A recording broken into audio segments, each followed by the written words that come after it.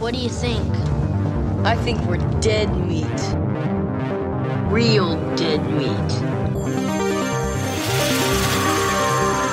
You dead meat! Go ahead and laugh, you guys. If I ever find a little bastard that did this, they're dead meat. Hey, welcome to the Dead Meat Podcast, an extension of the YouTube channel Dead Meat. I'm James. I'm Chelsea, and we're boyfriend and girlfriend, and we like to get scared together, and we're back after a week off. Yeah. Yeah. And we got a friend. Yeah, I'm a third wheel, I guess. we found you in our week off. We wandered the land and We- found you. Yep. Yeah, my name's Joey Clift. Wait, is this here where I introduce myself? Yeah. Yeah, great. do All right, cool. it. Yeah. Okay, my name's Joey Clift. I'm a comedy writer based out of Los Angeles, written for shows on Cartoon Network, DreamWorks, and a bunch of other places. I'm an enrolled member of the Cowlitz Indian tribe, guys. Yeah. Which I think is the reason that you have me out here today. Well, part of the reason. We also just like you. Yeah, we thank like you. Yeah, patrons may know Joey's voice because you did a commentary track with us Yeah, it was a while ago. Zombievers, right? It was Zombievers, which was surprisingly fun. Yeah, it was a very self-aware horror. Like it knew that it was a bad horror movie and it had fun with it. It was a lot of fun, yeah. Yeah. So if you're a patron, check that out. And if you're not, maybe sign up and you can check that out. Yeah, it was, guys, I made some real funny jokes. You should listen to those jokes. He's real funny. Yeah. You'll get a little preview of it today. Yeah. Joey also runs the best group on Facebook. Oh, yeah. I run the LA Underground Cat Network. That's it's right. a Facebook group by and for comedians to share pictures of their cats. It has, I think, 8,500 members. Yeah. It's the most sincere Facebook group, and it's Yeah. really good. Yeah, it's great. Yeah, you guys posting it all the time. It's great. Yeah, there's lots of Lucy pictures. Oh, and all yeah. that. So, that's the thing I'm going to promote. So if you've got a cat and you have Facebook, you should join the LA Underground Cat Network and post pictures of your cats. It'll be fun. Yes. Well, today we're going to talk about, and I'm excited to do this topic. We had some requests for this, actually. We're going to talk about Native representation in horror. And I specifically took a lot of notes about the Indian burial ground trope. But we might make this a little freeform because I want to just see where the conversation goes because I know you're going to have a lot of really interesting things to say, Yeah, especially so with the many movies. opinions. Especially with the movies we kind of picked to focus on specifically. We got Amityville, the original, and the book kind of we'll talk a little bit about. You didn't have to read the book. Oh, good. Oh, God. Oh, shit, I didn't do that homework. Yeah. Oh, geez, I got to fake reading this book. My favorite part was page 10. Yeah, it's good. Pet Cemetery and The Shining. Now, you've done a lot of research for this, Chelsea, as always. And Joey, I feel like you're coming pretty prepared to this. Oh, yeah, I'm hot. Yeah, I'm just along for the ride here. I haven't had any time to do any research. You so. got your Jack Torrance So you shirt on. just turn your microphone off. Yeah, so. All right. Let's maybe like go into the history of the trope a little bit, and then maybe after that we can kind of like weave into the movies because I feel like there's like I want to talk about the movies just as movies because some of them are not good. Yeah, you know? no, we No. can definitely make space for us to just riff on these. How fucking boring Amityville is. Yeah, Amityville. This- Holy shit. The scariest part about Amityville Horror was when they revealed that the house that they bought only cost $80,000. We immediately got out the inflation calculator website, and it came out to be, I think, in today's dollars, like 200-some thousand. That's still very That's so Yeah. cheap. for a 3-story, like 5-bedroom house. Yeah. with Even a murder ghosts? house Yeah. is cheap. Yeah, Yeah. even for a murder house, that's like That's very really cheap. cheap. In like a nice neighborhood, it's got like a boat dock. Yeah, Long and like a Island. separate shed that he's like, oh, I'll make that my office. Yeah. Yeah. So, okay. $80,000? Might as well be $800,000. We'll talk a little bit about the concept of Indian burial grounds first, which surely, if you're listening to this podcast, you're probably pretty familiar with the concept of it because it's so ingrained in horror. Like, that's such a trope that was born from horror movies, specifically American horror movies. And apparently, film theorists and people who like study tropes and stuff call it the IBG. Oh, I didn't know I had a shorthand. It said so much that Yeah. they were like, oh, we got to save time by making a shorthand It version is of a this. mouthful. Yeah. So I'm going to use that because I like it. IBG. IBG. Okay. It sounds like, out loud saying it sounds like a digestive. Yeah, definitely Exactly. sounds like Yeah. that, yes. Yeah. Like, oh, I got a case of the IBG. Yeah, Sorry, we're guys. filming this the day after Thanksgiving. My IBG's kicking in. Yeah. Oh, It's really man. really having an IBG flare up right now. So yeah, so it's important to I just want to say upfront. That's what happens at Pet Cemetery. Yeah, that's an IVG IVG Yeah, flare-up. guys, a guy has an IVG flare up, and it's disgusting. So yeah, we're gonna talk about these specifically 3 movies. Maybe some other ones will come up, but we're gonna be critiquing them, maybe pointing out some things about them that are not quite they're problematic, but that doesn't mean we can't like them. They're Yeah, 'cause The movies we Shining's like still because of fucking dope. Amityville. Yeah, The Shining is one of our favorites. Yeah. Every podcast, not this one because the setup's different, but we have the 4th of July ball picture Oh yeah. up on the wall. That's always in the background. James has the Jack Torrance shirt. Wait, where's the fourth? Oh, great. Yeah. Did you guys Photoshop yourselves into the picture? No, we should. We actually every year we always have a New Year's thing, and I'm always like, I want to recreate that picture, and I have everyone do the exact poses of. Oh, Yeah. we've gotten It pretty would be, close. We've gotten last close, but year. it is like herding cats. It's difficult when everyone's Especially, drunk. Yeah, pretty drunk. Yeah. I mean, you guys should just throw a Shining party and invite all your podcast listeners to it. Yes. Yeah. They'll cooperate when I want to take the group photo. Can I wear the bear costume? Actually, okay. So, question about The Shining: what is the deal with the bear costume guy? It's such. from the book, but even in the book, it's not Is really it from that the explained. book? Yeah, it's in the book. Really? The guy who runs or owns the hotel has like a little sex slave Ullman? dude walking around with him who's in a bear costume. Oh, Weird. okay. So yeah, it sheds a little bit more light on it, but Does it? a little bit. Like in the movie, it just reads as like, oh, more creepy stuff. Got it. Yeah, Yep, exactly. got it. All right, Yeah, cool. Because that's at the part of the movie where everything is just haywire. And Yeah. then, fuck it. We'll just show Yeah. this. Yeah. I think when they play The Shining on TV, that's like the only thing that's different. Is you don't have that shot, and everything else is basically the same. Well, one of my favorite Shining stories is that like originally when making the trailer, or like wasn't it when making the movie, the studio refused to let the bloody elevator shot be in the movie because they were like, oh, that's too gory to have an elevator filled with blood, spill blood all over this hallway. And Stanley Kubrick said, like, it's not blood, it's dirty water. What? I've Really? never heard that, Yeah, but yeah. that sounds. Did it work? It's it worked. That's Yeah. that's why it's in the movie. Stanley Kubrick lied and said like it's just a pipe, like a rusty pipe burst. Well, if you subscribe to some of The Shining has a intense base of film theorists Yeah. who obsess over this movie. And if you haven't seen the documentary Room 237, I don't know if I recommend. It's not one that I can easily recommend because it's so dense, and a lot of it is just. It's a drag.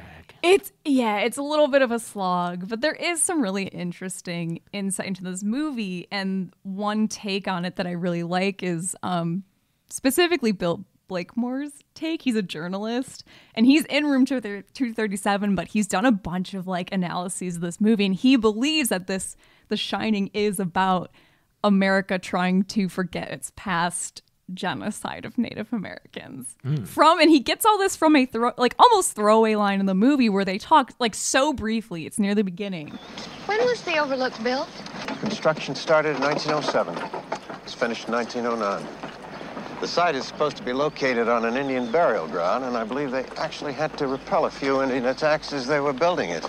He thinks that the blood elevator, because an elevator essentially, if it's built on top of that kind of ground, just becomes a well. So, presumably, we can imagine the elevator shafts sink down into the very bodies of the Indians, so to speak, and that's where the blood is coming from. I read about that theory, and where that theory kind of rubs me the wrong way a little bit. I buy it as a theory, and I buy that being Stanley Kubrick's intent. Mm-hmm. But the concept of making a movie, and when did The Shining come out? 1970? 80, 1980. yeah. Yep. So the concept of making a movie in 1980 about America trying to get over the genocidal past of natives is that shit was still going on around then. Mm-hmm. So it's native civil rights didn't happen until the late 60s. So this is 10 years after native civil rights. This was 1980. This is a year or two after natives in Washington were getting dragged out of boats and by the cops and beaten for fishing on their Aboriginal lands. Do you guys know about native boarding schools at all? No. All right, so like native boarding schools. Oh god. Oh man, we're No, digging go, in. go, go. Yeah, Yes, yeah, this is the All right, this is so the it's got to get way less history. fun. No, do it. Do So it. Do it. boarding schools. So the U.S. government, in one of the things that they did to, I guess, destroy native culture and try to eradicate native culture, is they built what are called boarding schools. They started building them in like late 1800s, early 1900s. Specifically, a school called the Carlisle School was the first one, and the point of the school was basically to like kidnap native children and bring them to these schools and force them to learn English, and then like beat and abuse them if they spoke their native language or like did any of their like native customs from their tribes or anything like that.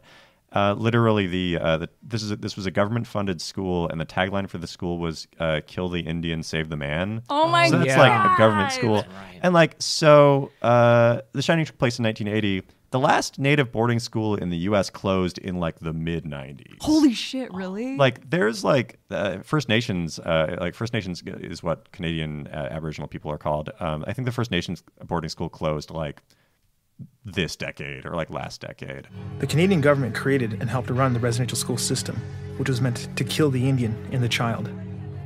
After being forced to leave their families, many children suffered horrific abuses, such as rape, torture, and even death. There's still stuff going on like right now. A big thing in Native country is just like hundreds of Indigenous women just go missing every year. Like that's something that happens right now. This year, like literally like today, like I read this article 3 hours ago. The Canadian government is in trouble because doctors in Canada have been forced sterilizing Native women or coercing them to be sterilized. It's the sort of thing, like I've read stuff on Twitter about this, about like a woman will, like a Native woman, First Nations woman will give birth, and the doctor will say, we're not going to give you your kid unless you let us sterilize you. And like that's something that like the Canadian government is dealing with right now. Mm-hmm. So like just the idea of making a movie in 1980 that's like we're trying to get over this stuff, it's like insulting as a Native person. Sure. And I think compounding that too is when you look at the presence of Natives in horror, they're often like an unseen monster. Yeah. Where it's an unseen force that exists to make the white characters feel bad. There was a tribe of Indians called the Shinnecogs, and they used this land as a sort of exposure band. They put all the crazy people here, and they left them here to die. There are people buried here. You're like creating like a both seen and invisible villain in Natives, which is it's like lame because like they didn't do like a ton of research on it. Like Amityville Horror, the tribe that like actually the Shinnecock tribe where they didn't even live. Yeah, they lived within they lived 50 miles away. There was like no like human remains on that site. Mm-hmm. Also, like I'm not even sure if maybe that tribe didn't have burial grounds. Mm-hmm. So it's like they clearly didn't consult with a Native person in writing this movie. So no Native writer or producer got a credit or any work out of this. If you're a part of that tribe, you're probably upset because they just got all the details wrong on your tribe. Mm-hmm. Like they clearly just like didn't care to check into it. And then it's also disappointing because like there are a lot of really talented Native actors that aren't getting work. Mm-hmm. So it's like, I guess that it would be an easier pill to swallow if they like hired a bunch of Natives for those roles. But like instead, it's just kind of a throwaway line of like, oh, it's some Native bullshit caused these ghosts. Mm-hmm. Yeah, it definitely feels like Native is just used as like a shorthand for like mystical. Mm-hmm. Yeah, and like that sucks too, because like I mean I don't know, guys. I wish I had magic powers, but I don't have magic powers. It's like something that I run into a lot is like just because people aren't educated about like Native issues, I think that it's like a huge blind spot for people. I get asked like the dumbest, my Native friends get asked the dumbest questions about like being Native. So people will ask me like if I had electricity growing up because I grew up on a reservation. Like my friend Lucas has been asked by grown adults, Lucas Brown Eyes, very funny Native writer, if he has magic powers. No. Like by adults that should know better. And he says, yes, he has shapeshifter magic, but don't tell anybody. But yeah, it's like there's this like ignorance to native culture and native issues that I think is propagated by things like the IBS. IBG. Propagated by IBS, by irritable bowel syndrome. But it's like propagated by Indian burial grounds and movies. It's just like stuff gets waved away as native bullshit or like mystical native bullshit. Or like any land that natives lived on is now magical because reasons. And it's like that's for a lot of people, that's the only native representation that they get is just the idea of one, natives are all dead, and two, they're all haunting these houses. People just assume that we don't exist. And it's things like the Indian burial ground make us seem like of the past. It makes us seem of the past or worse, fictional. So like people look at us like we're like wood nymphs or elves. You know what? This has nothing to do with horror. I'm curious, how do you feel about like King of the Hill? Oh shit! King of the Hill, John Redcorn. Big ups to John Redcorn. That character rules. Is he like one of the most like likable people in the show? So I guess that like what I like about that character, there are some stereotypical things going on in that, like, you know, sometimes when he talks, flute music plays and stuff like that, and that's like a thing that's like, hey, wait a second, flute music doesn't play well when I talk. Why not? But he's such a three-dimensional character, and also he's played as a character that is aware of his bullshit. Like, he knows that he's faking it sometimes. And there are also characters that look at him like he's like a mystical creature, and he'll just straight man it and like drive away in his El Camino or whatever.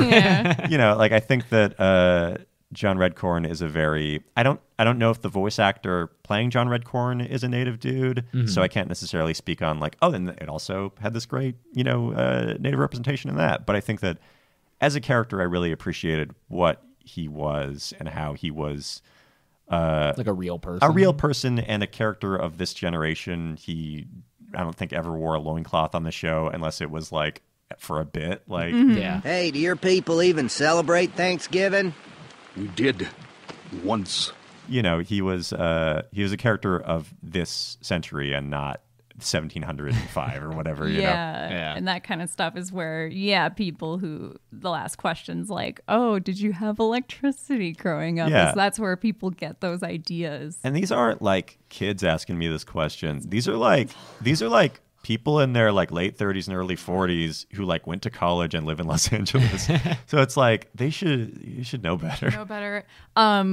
Really quick, I'll get back on track after this. There's a great YouTube series called Ask a Slave. It's by a woman who worked as a living history kind of actor at the Washington estate. So she was playing one of Martha Washington's slaves. And this YouTube series is her it's people reenacting just questions that she would get asked while she was working. And it is incredible. It's really funny. You know, Red Jacket, that's a mighty fine piece of silver you got there. Yes, thank you. I received this when negotiating peace with the Americans after the war. They got our land, and I got this medal. And is that you on it? Yes, it is me sharing the pipe of peace with your master George Washington, or as we call him, Hanadagayas.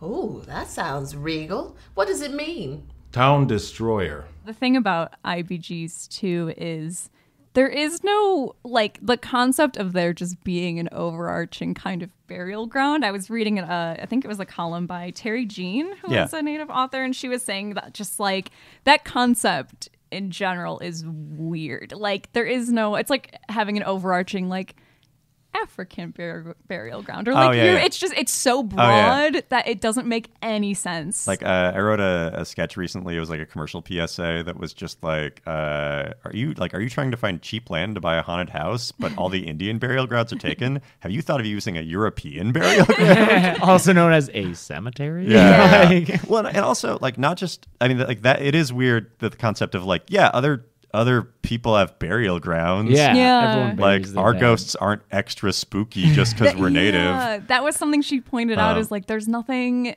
specifically quote unquote Indian about a graveyard or a haunted graveyard. Like every culture ever is afraid of mistreating the dead. Like that's something that just freaks us out as humans. but like in addition to that, there are 562 federally recognized tribes, more on the state level and more than that aren't federally recognized, that all have their own cultures, norms, and like languages and things like that. So the idea of just like Indian burial ground, it's like that's not a thing. There's like a Cowlitz burial ground. There's a lot of tribes, like you said, don't have burial grounds. All of these tribes have different cultures as far as like how they handle the dead. So the idea of like just an Indian burial ground as a catch-all is like, it's like saying European burial ground, where it's like, no, that's not a thing. That's not a thing, Yeah. This was their burial ground. Whose burial ground? Micmac Indians. Does Pet Cemetery get any points for using? Because I forget what the name of the tribe is. He uses the Micmac tribe, which didn't even that was not in the area. Yeah. So like, okay, so he gets points for using the tribe's name, but he loses points because the Micmac tribe is like Canadian and this is Maine.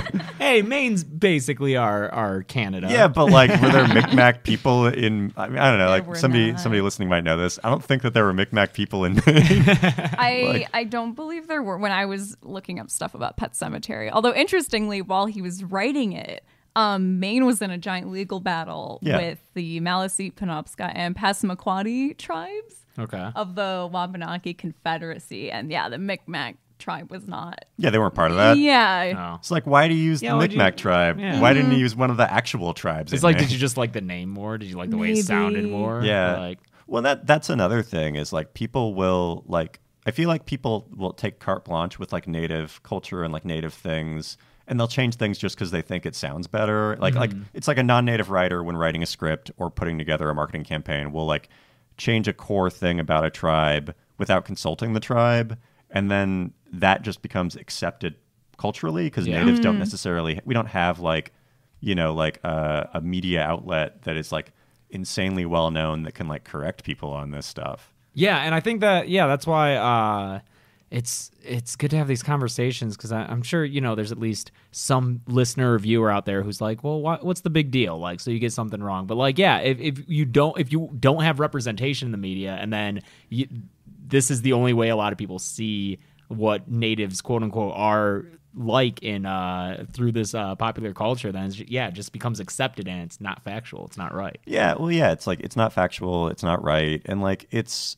a lot of what we're talking about is the end result of people not caring if they get stuff right or not with native issues. Like the fact that grown men will ask my friend if he has magic powers is like, that's like what happens when you don't care. Is like, you get these, you get kids that don't think that we exist, or they think that we died out, 100 years ago or whatever. And like that's directly due to people not caring if they got stuff right or not. And like, I mean, not to like bring it down too much, but like one of the like a huge killer of native people is suicide, and it's because of stuff like that. It's because we're like so invisible as a people, and like what little representation we have, it doesn't give us like hope to get out of our situations. And like, it's like you can say, like, what does it matter if like somebody got a tribe name wrong or whatever? But like, people are dying over this stuff, There's a lot of suicides and that kind of stuff. People lose hope, and they feel maybe oppressed. I think it's important for our young people to have role models, and to see other people going out and doing big things and coming back to the reservation and showing them that there's other things that out there, and this is what we're doing, and you can do this too, And then, this total misunderstanding of where tribes were originally located. I want to talk about Amityville and how the myth of that house and the mythos of that book came to be, because it's so awful. Yeah, it's such bullshit. It sucks. So everything about it. Can we swear on this bullshit. Podcast? It's such bullshit. Bullshit. Oh man, fuck that guy. Fuck that dude. We actually talked about Jay Anson and the Lutzes in our like movies based on true events that's right. episode, and we talked about how much bullshit It's there just was. bullshit, dude. It's all so much bullshit, and I didn't realize how much bullshit had to do specifically with the burial ground. That I think Jay Anson wasn't claiming it. Let me look. It gets a little. So I like reading up on it. What the deal was is that like the Lutzes or like whoever wrote the book, they hired somebody that was like a psychic medium. Yeah, they did. did. To like go to this house, and the psychic medium said that they channeled like the spirit of like an Indian war chief. Oh yeah, or ghost something. chief. Yeah, like a ghost chief, and like the guy that killed his family was like possessed by this ghost chief. So it's that guy. It's the ghost chief's fault, not the white. Well, like that, like I don't know, guys. I could talk about this for hours. Please so like do. that's bullshit because like I don't know. It's like that propagates like the savage myth that like natives aren't people, that we're like animals, and like like what also sucks about that and like is that oftentimes like native issues and native representation is defined by non-natives.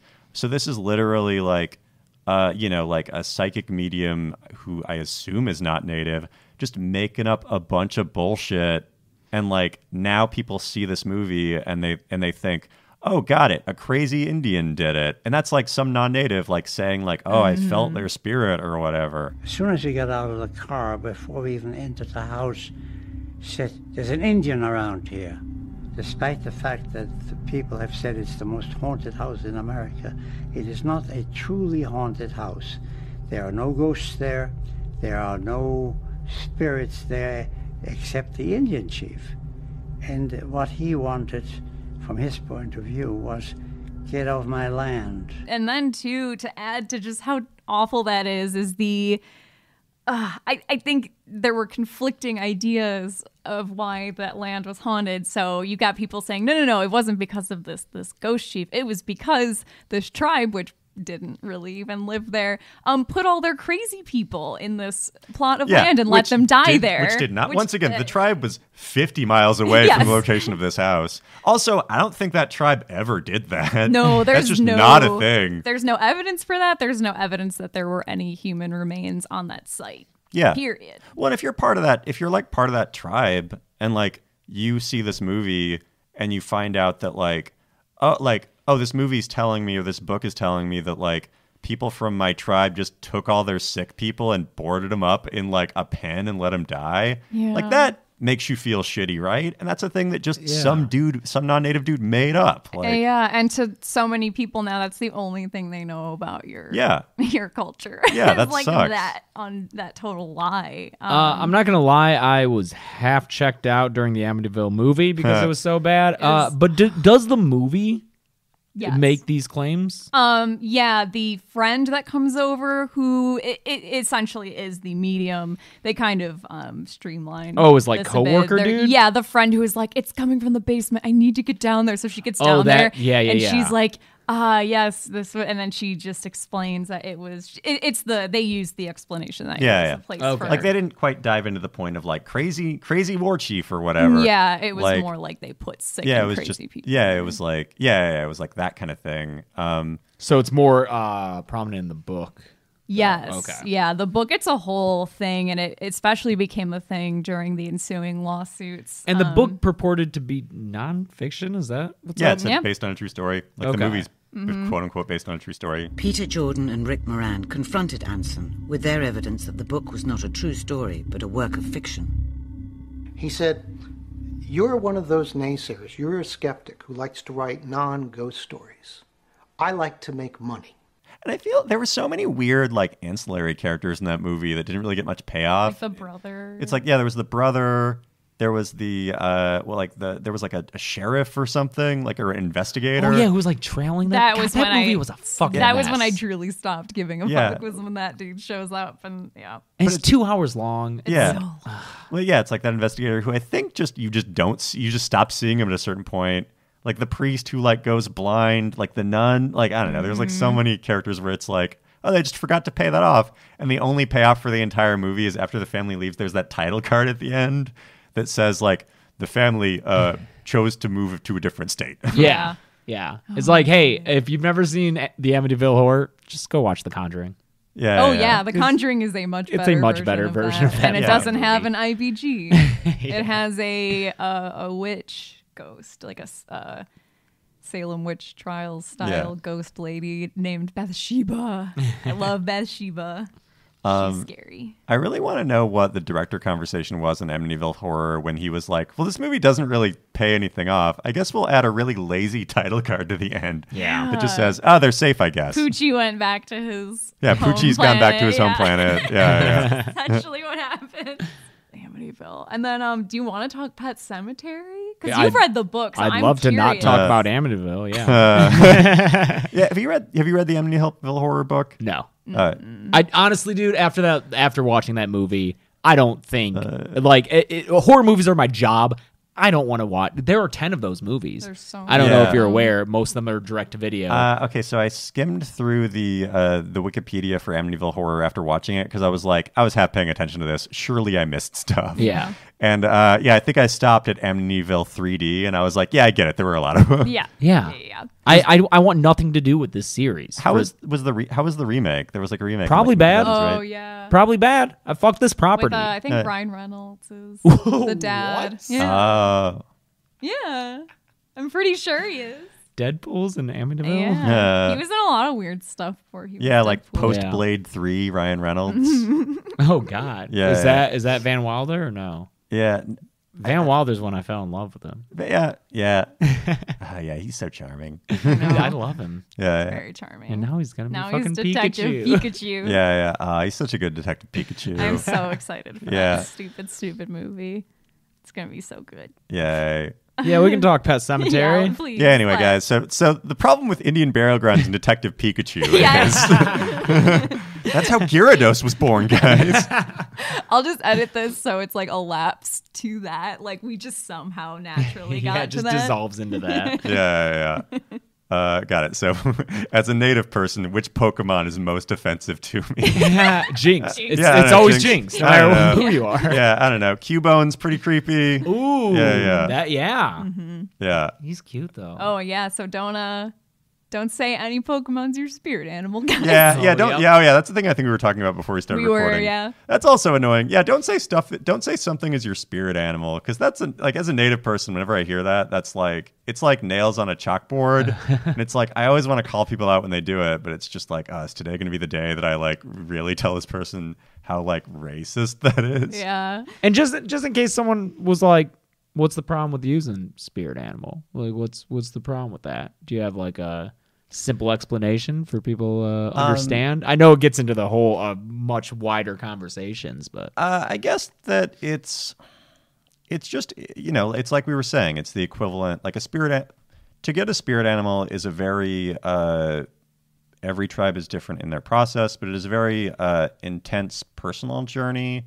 For my tribe, it involves like fasting for like a week and like sitting on like it's like I mean not to go into like anyway natives don't have spiritual stuff but anyway here's all this mystical native stuff but like it's to get your spirit animal is a huge mark of achievement in native culture that is lessened when somebody refers to Cartman from South Park as their spirit animal.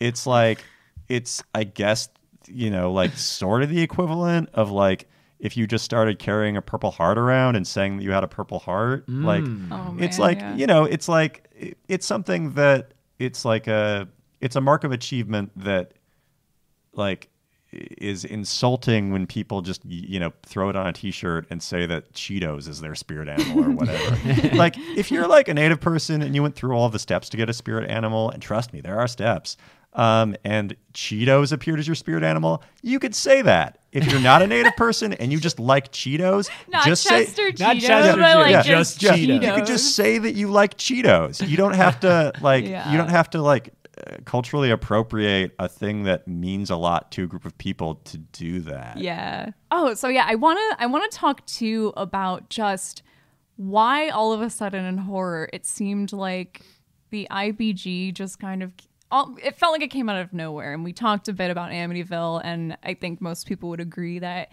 this trope kind of starts with Amityville, and because that movie and book are huge. Like, they were huge when they came out. I know, dude. I don't get it. People liked things that were bad back then. Yeah, I guess so. I mean, you know, it's probably just because of Margot Kidder and James Brolin. I was gonna say James like Brolin them. is super sexy in that movie Yeah. until he's not. Until he's like looking like what's her face in Rosemary's Baby, when he's just all like Rosemary. Well, yeah, Mia Farrow. Yeah. It's like, oh, you look sick. I read some statistic about it that like it's an indie film, and it either is the most successful indie film of all time in terms of like box office or what, or like, you know, some diametric. Also, like in researching this, I learned that the first Teenage Mutant Ninja Turtles movie was also an independent film. Wait, really? Yeah, like I think that actually is the most successful independent film of all time because it didn't have a studio attached. They just funded it and then got distribution through whoever. Shit. But like Amityville Horror was, at least for a time, the most successful indie film. I could believe that. I want to look that up later because that's really interesting. Yeah. But yeah, so that's in the. I really want to see. I really hope that the first Teenage Mutant Ninja Turtles movie premiered at Cannes. Yes. I mean, got the golden got lion. the golden laurel, or the Palme d'Or at like Cannes. Anyway, Anyway, sorry. I always forget that it's pronounced Cannes. It's not Cannes. Cannes Film Festival. So Amityville. And what year did that come out? 70? 78, maybe? Yeah. So we're Late getting 70s, this like. I think it's important that this starts happening in the 70s, and it's kind of what we were discussing with The Shining, where we get this weird latent guilt, I think, that white filmmakers are putting into their movies. And that was a theory I was reading by, again, Terry Jean, is she thinks that that's why we get these movies kind of all in a row, and why all of a sudden this trope shows up, is because when you look at the 70s as well, there's a shift in the civil rights movement for Native Americans. There's a lot of like activism and advocacy groups. I mean, I wonder how much of this has to do with, honestly, like the hippie generation. Like, just I feel like, like late 60s, early 70s, I would say that like, certain sections of the country got a little bit more progressive, and like, it was just like, free love and et cetera. And I feel like oftentimes, Native mysticism gets like it's like looped in with like hippie stuff and like New Ager stuff, which is annoying for natives. So I wonder if that has anything to do with it, unless you have research and I cut you off. No, I could totally believe that. But yeah, if you even look at other stuff that's going on in the 70s, you even have the famous PSA of the crying Indian who is an Italian guy. It's Iron Eyes Cody. He's 100% Sicilian. Yes. People start pollution. People can stop it. Although, he's a really interesting story where like, he is an Italian guy, which is weird that, like, for a lot of people, the main thing that they think of when they think of natives is that guy. Mm-hmm. But he is somebody that actually, I could be remembering this incorrectly, but I think that he did get very into the culture, and he was actually accepted into a tribe. That's amazing. That's kind of awesome. Like, I could be misremembering that, but I think I've heard that from a couple of sources of, like, he is a guy that, like, he kind of understood that it was fucked up a little bit. Yeah. And like he put the work in and like, he cared. He gave a shit. Yeah. That's awesome. But I did not know that. But it still is dumb that like Yes. a PSA that like was probably maybe funded by the government or like some organization thought that it would be smart to hire a Sicilian guy to be a native guy, know. Yeah, I'm always wondering what the thinking is behind that. As opposed to why not just hire a native person? I mean, oh man, this is another conversation I could talk about for a while. I think that oftentimes people, I mean, specifically back then, they were just like, oh, he fits the stereotype of what we think a native person looks like. Got it. Nowadays, a lot of it is, my friend Lucas refers to it as the pipeline, in that like, there are a lot of very talented native actors and writers, but there aren't necessarily a lot of talented native actors and writers that Hollywood execs know about. So like oftentimes movies are cast and like things like PSAs are cast by, they'll do auditions, but it's also like people have people that they know and people they reach out to. And like, that's when you get things like Taylor Lautner being cast as like a native in the Twilight series. Taylor Lautner, I think has like a very small amount of like, you know, native blood in him, biological blood quotient or whatever. But like it was something that he definitely conveniently discovered after he got the part. Oh, yeah. And it's like literally like his grandmother was like, oh yeah, I think one of our relatives is Indian. Oh man, every white family has done that. Yeah, and like that sucks. Don't do that. Like I don't know. Like so if you're an executive and you're like, oh, I really want to cast like a native person to be a part of this tribe in this Twilight movie. I don't know any native actors, but Taylor Lautner, who I do know and who's got credits, says that he's native. So I think I feel okay casting him in that part when you don't realize that like his native, his native, like the amount that he is native has been very overblown. And also like being native isn't just like a blood quotient thing. It's not like 1/16th. It's not 1/32nd. Part of it, a big part of it is also like how involved are you in the culture? Like, questions that I commonly ask like other natives when I talk to them, when I meet another native, is like, what's your tribe? Where's your reservation? What's your Aboriginal land? And just the process of kind of like sussing out how legit they are or not. So it's like, if you get a 23andMe that says that you're like, you know, 1/100th whatever, like, don't immediately start trying to take up opportunities for natives. Yeah. Like that's not the same as somebody that like grew up on a reservation and like, you know, like has gone through all of the, you know, like all of the ceremonies and all the things and is like, you know, aware of their culture and cares about their culture and all that stuff, you know? Yeah, and who's had to live with the impact of stuff. Like, again, the cultural events that were, I think, impacting these movies coming out in like the 70s, early 80s, where you've got the, I think one of the most interesting just like historical events period is the occupation of Alcatraz in 1969, which I think had a big influence on this type of white guilt-ish screenwriting and the idea of land ownership being really fraught with tension in America because Alcatraz, if you don't know about this, it's the most fascinating I story. visited Alcatraz last year, and like that was my first time learning about this, and I was like, oh, that's fucking awesome. It's so crazy that Like I didn't learn about this until fairly recently, and I think it's great. Yes. I was like, it's whoa. amazing. They're actually, I'll plug another podcast because they have a very good episode about it. It's The Dollop. They did a really good, like they get so much more in depth into the research than we can right now. Basically, so the Treaty of Fort Laramie, 1868, between the Lakota and the United States specified that all federal land that was out of use was to be returned to the native people who once lived there. 1868. So in 1963, Alcatraz closes and it was declared surplus federal property. So it just wasn't being used. It was just sitting there. Like it's for tours or whatever. Yeah. And so there's this treaty that presumably is still in effect. And so activists think, well, this qualifies as land that's due to be reclaimed, which it did. It 100% legally qualified. 100%. They should have gotten that land back. Yeah. So Alcatraz was occupied. The island itself was occupied by at most 400 people for 19 months. That's so long. Nice. Yes. It's incredible. And that's not a fun place to be. There's a reason it was a prison there. Did, yeah. And the Dollop episode gets more into this, but just the politics of being on that island, and of course, like, you know, throughout the protest as it goes and gets more national attention, you got a bunch of just like white hippies show up and kind of ruin the party. Oh, yeah. It's like white people that are like, oh, I can be involved too. Exactly. And then the meaning of it is weird and no one knows why they're there anymore. Well, there's also weird stuff about like, it's like white saviorism is common in Native country.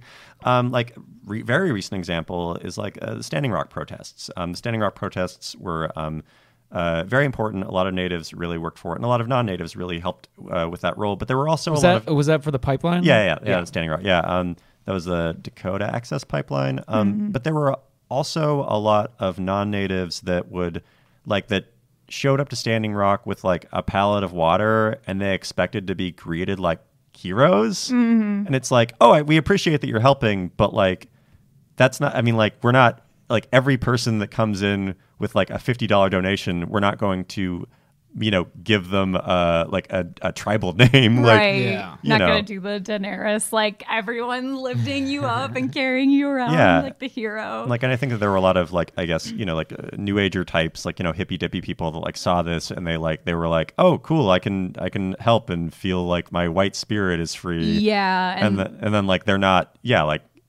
carried around enchanted because this is a real protest that people are doing.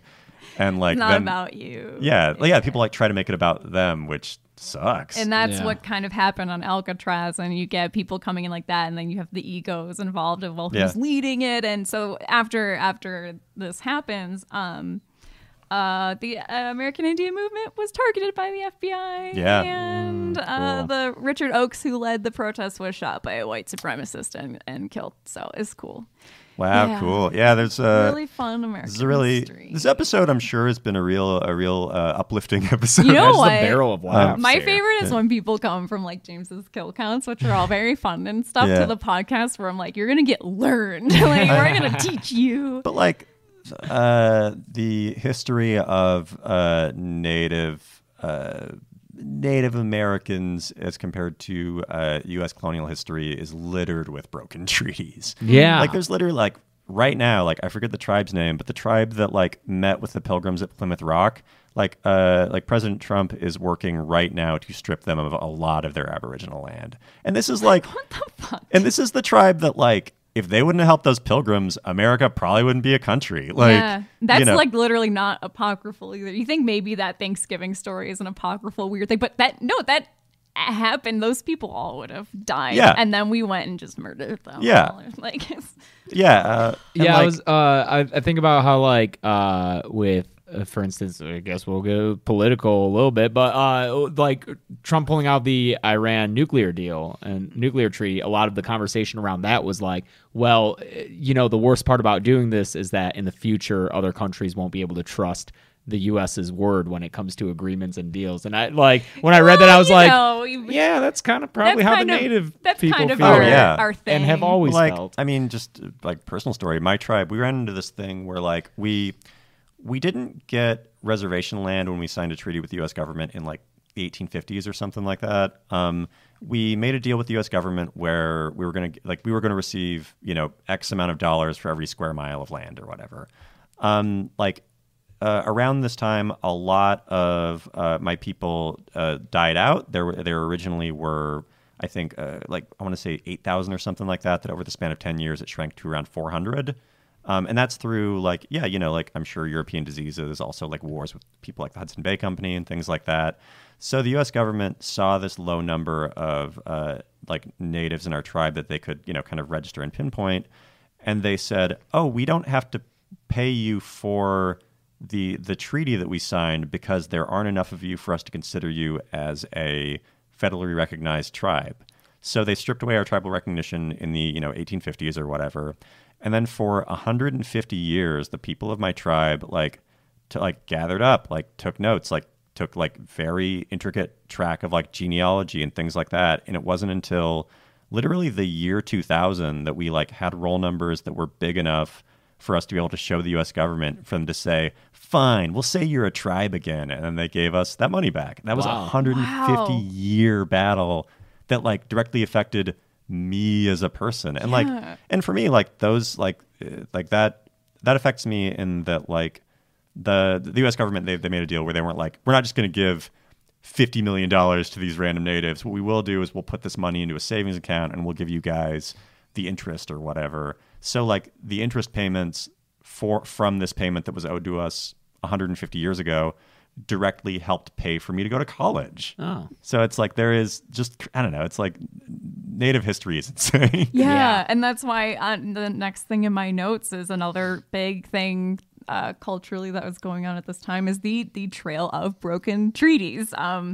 Aptly named 1972. It was a giant cross-country protest. This I'd never heard of either, but it's so crazy. It was a giant, basically just a big group road trip, big caravan across the country to the capital. And to date, it was the largest meeting ever of American Indians with the government, the largest group all at once going to meet at the Capitol to talk to the government to that date. And Nixon said, "No, I'm good." But wasn't it like Nixon said, "Nah, I'm good," but then like there were so many protesters Yes. that like finally they were started to like fuck shit up, and they and they were like, "Okay, fine, we'll talk to you after we killed millions of your people." Yeah. It unfortunately, it had to get to the point where protesters are like, all right, we're going to start vandalizing shit. And that worked. And it sucks that it had to get to that point. But sometimes you got to, like, when you look at what's at stake for these people who have up to that point very peacefully protested across literally the entire country. Well, that is something that is very, I guess, genuinely scary for me as like a Native person, is like, so many of our treaties have been broken that there is a feeling of what's next. Mm-hmm. So like, at any point, like this money that we were given by the U.S. government, like that is directly helping a lot of natives from my tribe. It's allowing us to build like elder housing for elders. We recently got what's called trust land, where you basically like you buy land on your Aboriginal territory.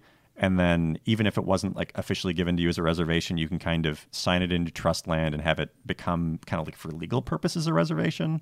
Like that's the thing that my tribe recently got. And I think that was another like 100-year process to do. But that land we used to build like a casino and stuff like that. And that casino, the funds from that casino are directly helping the people from my tribe with like all sorts of things. Like I said, like things like elder housing, things like building a museum to like preserve our culture. And my concern is that, like, seeing treaties get broken, like this tribe on the East Coast, like, at what point is the government just going to say, like, oh, yeah, never mind about that trust land thing? Or, like, at what point are they just going to take something, like, away from us that's been given to us? Because, like, they've done it before, Yeah. Yeah. And, yeah, it's like what you said, of just setting that standard of, well, no one can trust us now. It's like, well. Yeah. Well, that's, like, I mean, and to take it back to, like, what we're talking about with, like, the IBGs, not IBSs. IBS, yeah. I'm going to keep on saying IBSs because I think it's funny. Those IBSs is like people don't know about these insane things that like these real things that are happening with like Native people that like natives are really terrified of. And like there is like a great distrust for a lot of natives with like, the government and things like that. And like the fact that we don't have media representation to like show us in the media in an accurate light, I think helps fuel those feelings, Mm-hmm. Yeah, and I think it is important to kind of point this out in a genre we love very much, and horror is the genre that tends to get the most political. Horror is politics. If you have been watching the new Eli Roth series. Oh, yeah. Actually, it's really, really good. I need to watch it. I hear it's good. Yeah, History it's of great. Horror, it's great. They get a lot into how the politics of certain eras really influence the horror that's coming out at the time, and how horror tends to be ahead of the game in terms of representation and stuff. So it's a shame to kind of look at an area and a trope and looking at how it's not great in representation that way. And I think there is such room in horror to tell these stories in a way that's really effective. And well, I didn't know this, and I'm assuming your notes aren't lying, so this is a fun fact. The remake of Pet Sematary doesn't have because we were IBG? talking about, because you were saying you watched the trailer, and we were kind of talking about on Facebook about the new movie, and I think that's just not in it anymore. Oh, really? Yeah, it's watching the trailer. I could be wrong, but it seems like they're steering away from the Indian burial ground trope in the sequel or in the remake. Mm-hmm. I don't know. The cause of it is spooky kids wearing masks. Sure, like playing it's not, drums. Yeah. And I hope that that's the case. I hope that they're not like just kidding. It's spooky natives. Yeah. Mm-hmm. But I think that is just. I think that. Like I've painted sort of like, I guess, a dark picture of Native representation and the state of Native country and stuff like that. But I do think things are getting better. Yeah. I think that people are becoming more aware that things like the Indian burial ground trope is a shitty thing to do, and it is a shitty thing to put on an entire subgroup of people. Mm-hmm. And things like doing a remake of a film where that was a big part of it, and removing that for the remake, to me, like that feels good. I appreciate that. It's like, they're doing the bare minimum to make me not feel angry when watching a horror movie that I want to see. Yeah, and it's like, again, and we're not saying people who've made these movies are bad people or that Oh, these I am. movies They're are all real bad. bad people. Oh, man. Well, Stephen actually, King, you were a bad Stephen person. King, Stephen King, The Shining and Pet Sematary, you did this twice. Actually, interestingly, Kubrick is responsible for the inclusion of that in The Shining. That's not in the book. Kubrick's all right. Kubrick's good. You crazy dude, you're fine. Actually, in I college, was gonna say, even if it was in the book for Stephen King, the percentage just based on the books alone that he's written is probably like like 1% of his books. Yeah, it's like it seems like it is when we talked about it at the top of the show, like it is such an easy lay on of like, oh, this is like a haunted amusement park. Why is it haunted? Like, you know, it allows you.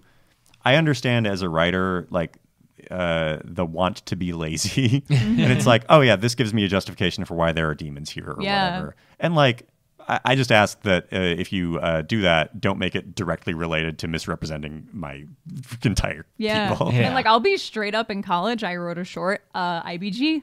How dare you? I did it. I needed a reason for something specific to be happening, and I was like, oh, this works for what I need, and I did it. And I don't think I'm a bad person, but that's something where I look back and recognize, like, that was lazy writing. That's it. This podcast is we're over. done. But yeah, well, and also, yeah, I mean, that's people do dumb stuff when they're young. Yeah, and it's fine to fuck up, but we also need to look at why that's not a cool thing to do. And again, we can do that with movies we really like. I actually think it's almost more helpful to do it with something like The Shining, where it's clearly a movie we all like. Yeah, it's a good movie. Yeah.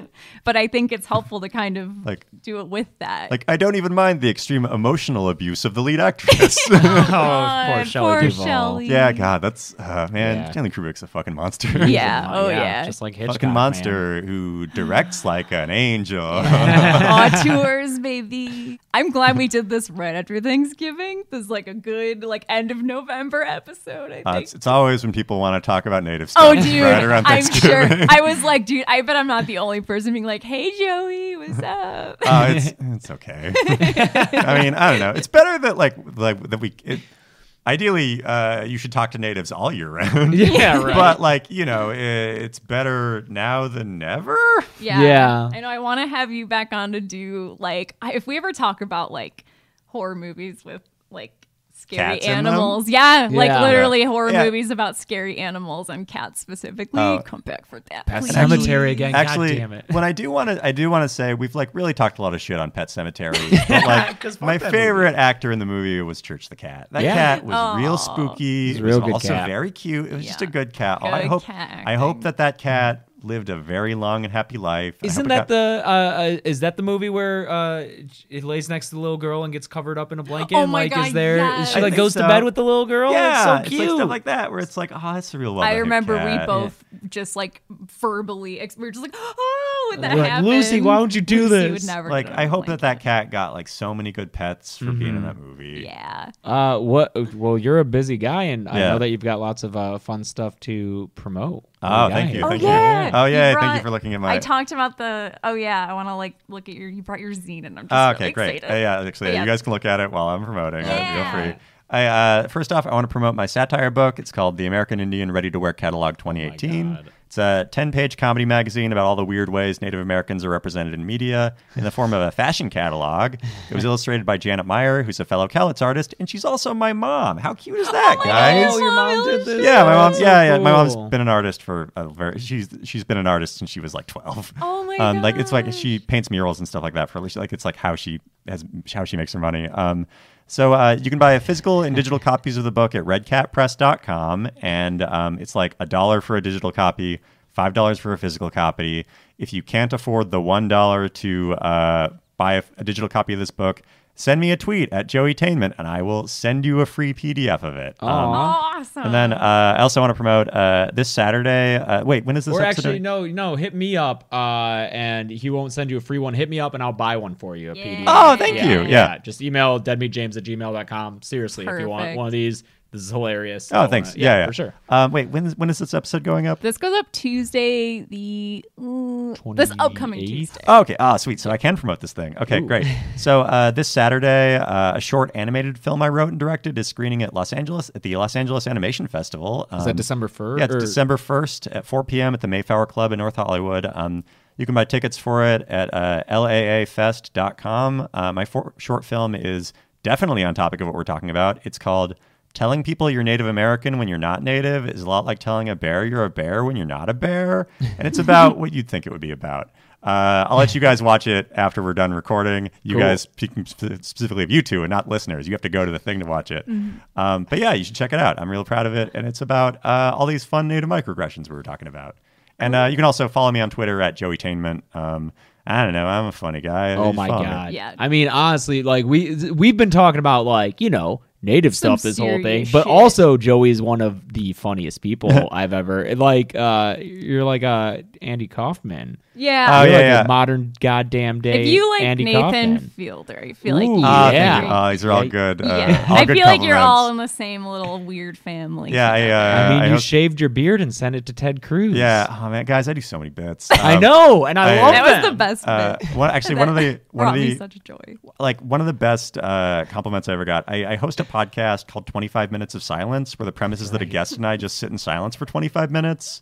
And I came up with the idea, like kind of not thinking about like Andy Kaufman stuff. Andy Kaufman, like I'm compared to him a lot, but I don't necessarily I'm not a huge fan of his. Okay. But like his main co-writer Bob Zamuda actually heard of my podcast, and his assistant sent me an email saying, Bob Zamuda thinks your podcast is very funny. Oh my God. Yeah. Oh yes. But I don't know. So I do a lot of bullshit, guys. Check me out. It's funny that I love that podcast premise so much because you really do. If you want to be a guest on that, you have to sit there with Joey for 25 minutes, just being quiet. Yeah, there's no faking it. Yeah. Like I've had I've had like Ken Bone on the show. I had a former astronaut. That's right, Ken Bone. I had a former astronaut. While Ken Bone was on the show, he was replying to fan mail, which he still gets. Yes. Let's see. Former astronauts. In 2016, I tried to get a former presidential candidate on the podcast, and I ended up getting Zoltan Istvan, who's a transhumanist candidate. But I asked this guy that's like I don't want to put him on blast, name his name, but I asked like one of the higher up like third party candidates to be on the podcast. And I had a phone conversation with him where he said, I'll do your podcast, but I'm not going to sit in silence with you for 25 minutes. I will only do the intro where you introduce me and the outro where I plug my campaign. And I told him no deal. Yeah. I think you told us who this was, but I'm going to confirm after the Yeah, I don't know. If I told it on the Zombeaver I don't episode, think you did. You didn't. It was while we were just hanging out before. Yeah, I don't know. It's whoever you think. You can guess. Yeah, right. Yeah. I don't know. I think that's all my bullshit. So good. Yeah, what do you guys want to promote? Keep watching us. Yeah, keep watching the thing. Twitter stuff, I guess. Oh, yeah. At Dead Meat James on Twitter and Instagram. I'm Carebeck, CareBecc on Twitter and Instagram. And we have merch, demistore.com. Yeah, buy that merch. We also have the second season of D&D starting, yeah. Which is our Dungeons and Dragons podcast that we thankfully are just performers on. We don't have to edit or write anything, which is a nice change of pace. But that's run by James Gressel and with help by Joel Arnold, who you probably know as the other Practical Folks. And Beth B. Rad, who designed my logo, and Mike Seigan, they're in it too. It's great. It's good fun.